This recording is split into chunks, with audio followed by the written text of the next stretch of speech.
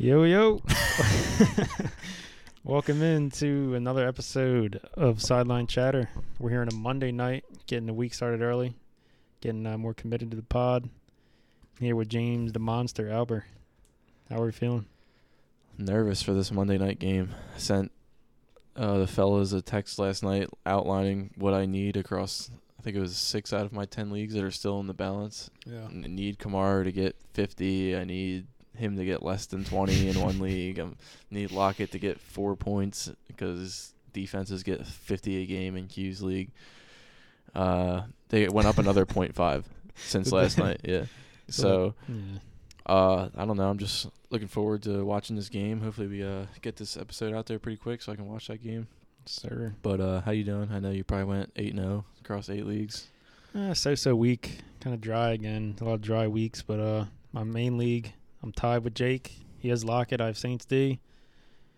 Who knows what the hell's going to happen?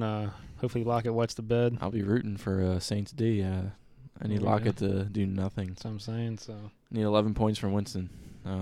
I've heard that it's 100% happening, but I also heard there's a 0% chance that Michael Pittman scored 10 points last night. And, yeah, he scored 16. So, beast.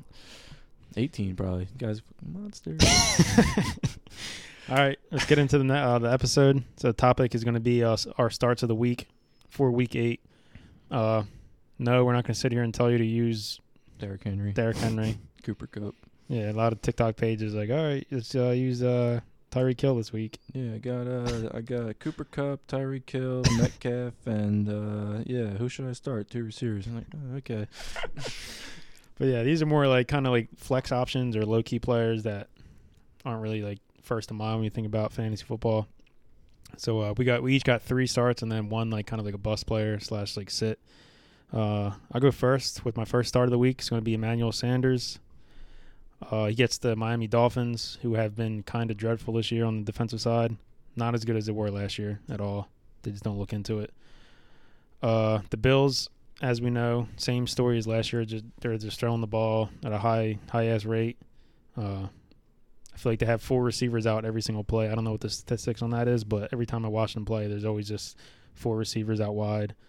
His last 4 games, he's had no less than 13 points. He's also had over 20 in 2 of those last 4. So, I mean, it's insane. It's kind of like you can almost start Diggs, Sanders, and Beasley if you wanted to. One guy might get left out a little bit, but he's still going to produce somewhat. It's kind of like the Bucs situation, honestly, just kind of worse. The one league I use Allen, Diggs, Sanders, and it usually always kind of works out for me. So I think if you're using if you have Sanders on your roster, I think he's a nice flex play, especially in PPR leagues, just given the fact that I can just see this being a blowout game. Like, I just get the feel of that. So I think they played him early in the year and won 35-0. So Sanders only had 2 catches that game, but I feel like he didn't hit a stride like he has over these last 4. So I'm loving Sanders this week, and I'm throwing him in every one of my lineups. Yeah, unfortunately, I don't have him in any league. He got scooped up way before I had a chance to get him, but is less than 6 targets once all season. That's crazy. I did not know that. Only been under 5 catches. Oh, he's been under 5 catches a lot, but the yards is what I was just looking at his game log. He's only been under 50 yards once. And that's 48. Yeah. And that was 48. He has 2 90-yard games. I don't know. That's really insane. But yeah, he's a solid. Right now he's wide receiver 23 on the season before this week. There you go. Is over. That's insane for someone who's, as I also see here, his ADP was 132. Right. That's insane. Yeah, he's a great play this week. Every week, floor play going forward. My first one is going to be my favorite player this season, probably. I think the boys hate how much I talk about him on a week-to-week basis, but that's going to be Damian Harris, New England Patriots running back. I've never seen a human being running full sprint at the 2-yard line and not score a touchdown and fumble the ball crossing the goal line multiple times in one season. I have also never seen that. But fantasy-wise, the production has been there. I wish that they would commit to him for a full game, but he's back-to-back 100-yard rushing games. Over the last 3 games, he's had 46 carries, 270 yards, and 4 touchdowns, averaging almost 6 yards a carry over the last 3 weeks. I feel like, and it seems like they always just give it to him in the first quarter like 7 times, and he mows, and then they just change the game plan. I don't know if they're trying to keep the other team off balance or whatever. Facing the Chargers this week, who I think this game can actually be closer than some people probably think. Because I know the Chargers had that ugly game last week, but the Patriots are actually kind of insane. Like, they blew out the Chargers last year. You remember that? Yeah, It was like 40-0 or something. Chargers defense allowing 163 yards rushing per game. That's worse than the NFL. I don't know. I don't see how if you have him, I don't see how you're not using him unless you're crazy deep at running back. But if you are, you're a legend at fantasy in this kind of season because running backs are. I have to beg my league mates every single week. My main league, I just send a text say, "Can you please give me a running back?" I don't even care if it's like someone who's on IR and they just don't answer me. So he's projected the 26th best running back this week. I think he could easily be top 15 or higher, given what he's been doing the past couple weeks.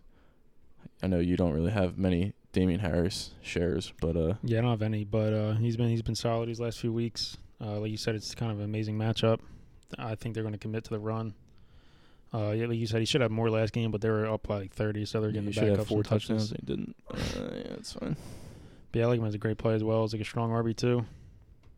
My next guy up is going to be Kenneth Gainwell, the Eagles. As we know, Miles Sanders got hurt in the game. He's undergoing X-rays, but they don't have a timetable for his return. My guess is he's at least out a week. So Gainwell's he gets the Lions. So Enough said. Yeah, in theory he should be in line for around like maybe 12 to 15 touches. If it's not PPR, if you're not in a PPR league, I really wouldn't start him. But if you're in a PPR league, he's obviously been the passing down back all year for the team. Boston Scott saw some run when Sanders left the game.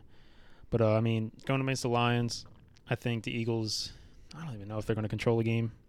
I'm not going to be able to predict that honestly, game. I'm not even kidding. I think the Lions They might win lose. this game. Yeah. I'm not They even might. joking. The Eagles are that bad. Mhm. I try not to. I feel like I haven't had an Eagles rant yet this year. They stink. Yeah, They might be one of the worst teams in the they NFL. just look so dysfunctional. And Sirianni just looks like a lost dog on the sideline. Like something happens and he literally just looks up at the monitor with his mouth open and he has no idea what's happening. Did you see the penalty? That was 3rd and 3. They didn't get the first down and they were running the punt team on the field right. and it was holding on them. So they just assumed we were going to decline the penalty, be Mhm. 4th down and punt, and we accepted the penalty. right. 3rd and 13, got the first down, That's insane. and the ref the literally other team got the first down. yeah, like the Right, Raiders got a right. first down after we accepted the holding penalty Wow. instead of just giving them 4th down and punting it and And getting then the ball punting back. it. Yeah. And they went down and scored a brutal. touchdown. And the referee literally said holding offense, penalties declined. And then he turned around and he said, "Oh, penalties accepted, replay 3rd down," because he just Yeah. assumed why would you do that? I don't. Right. They're just really frustrating. I don't want to get this video going too long, but. Eagles stink. Lions, put your money on the Lions. Yeah. Like I said, I don't think it's a super phenomenal play here, but like he is a running back. Like we said, running back's kind of hard to come by. So in deeper leagues, I think he's a nice flex play in PPR leagues. I have him in one of my leagues. I think he'll probably be in my flex or my RB2, given how deep the league is. So I have him in Jake's, and I'm gonna have to use him. One of my 3 flexes probably. yeah. So I'm not starting him over like household names and stuff like that, but I think he'll be a nice play this week against the shit ass Lions. My last start of the week, if he plays, we're gonna have to monitor the practices this week. Is my favorite player now apparently, Kadarius Toney. Quite literally obsessed. Have him in like 5 leagues. He gets the Chiefs on Monday night, so it gives him an extra day of rest as well. Traded him to a Giants fan for Higgins and Pittman. So if that sounds good to you guys out there, if T. Higgins and Michael Pittman for Toney 2 for 1 sounds good to you guys out there, let me know. Hey man. But Chiefs obviously their defense is terrible. They're allowing the most yards per play in the NFL. But this receiving core, like it's at the point where it's like who the hell knows who's gonna play and who's not. Yes. Like this week it was only Slayton out there. So He didn't even do that good. yeah, so I mean, we're gonna he's solid, but not like didn't dominate or anything. what was I saying? I think they're gonna have to play catch up with the Chiefs. The game's at Kansas City. I expect the Chiefs to bounce back. So if Galladay sits, Shepard sits, anybody sits, I think Toney's obviously worth a play. Even if they all start, I think they have to give him the ball. He's been their best receiver, and he's only been on the field really for 2.5 games. But if you literally just watch the highlights of the Cowboys game, like it's kind of the most insane highlights I've probably seen this year. When he had 10 for 189, and then the game he got hurt. He had 3 for 36 on the very first drive and got hurt. So it's going to take a lot of monitoring of these practices this week with the whole Giants team as a whole. But if the news is positive, I'm throwing him out there as a high upside flex. I'm still a skeptic on the Tony train. Obviously, you can't deny the production that he had when he was the only able-bodied man on the field. But I am very interested to see how they use him whenever like everybody is back. I mean, like you said, I don't think you can't not use him again. Like I think they have to use him in some capacity, even if it is the way that he was used in college, like screens, gadget plays, that kind of thing. Just get the ball in his hands. I don't know if he'll be that possession receiver. I feel like he even showed he can kind of win downfield and like on regular routes. So I think he's their best receiver, and I don't really think it's close. So I think they really should get him the ball. He's definitely an exciting player to have on your team because really the ceiling is so unknown right now. Yeah. So, yeah, I think that's definitely a fun, like, if he plays, fun, like, dart throw. See if he can get you something. Shit. My last one, player who's ranked a little bit higher than I would say the other two, is Deontay Johnson. Glass bones himself. I don't know the last time he played at the start of the game and finished it without getting hurt. In the 5 games that he has played this year, he missed a game and they had their bye. He's averaging 10 targets a game. He had 2 targets and he got hurt in the game and then came back later, so he only had 2 targets. But even with that, he's still averaging 10 targets a game. 7 catches, 75 yards average per game, and has scored in 3 out of 5 games. I know it's a small sample size, but Ben loves him, and I think they're 8th in the league or higher in pass attempts per game. They throw the ball like 45 times a game. It's like really insane. Juju's gone for the year. That helps enormously. Now he's just going to get force-fed even more. He's 6th in the league in target share, which is a hard thing to do on a team that throws that much when he's not the alpha. 7th in the league in deep targets, which is where I think he scored all 3 of his touchdowns on deep targets. Ben can't move to save his life, but he can throw that deep ball. I'll give him credit. Yeah, I don't know. I have him in a few leagues. I think could potentially be almost not, maybe even a top 10 receiver the rest of the way. Yeah. He has that upside. Right. Yeah. I mean, I agree, obviously. I was on his train last year telling everybody to go trade for him when he was starting off the season pretty shitty and injured. Yeah, if he plays the whole game, he's going to eat. He's going to see targets. He's going to see catches. He's been targeted deep this year, like you said, unlike last year, kind of.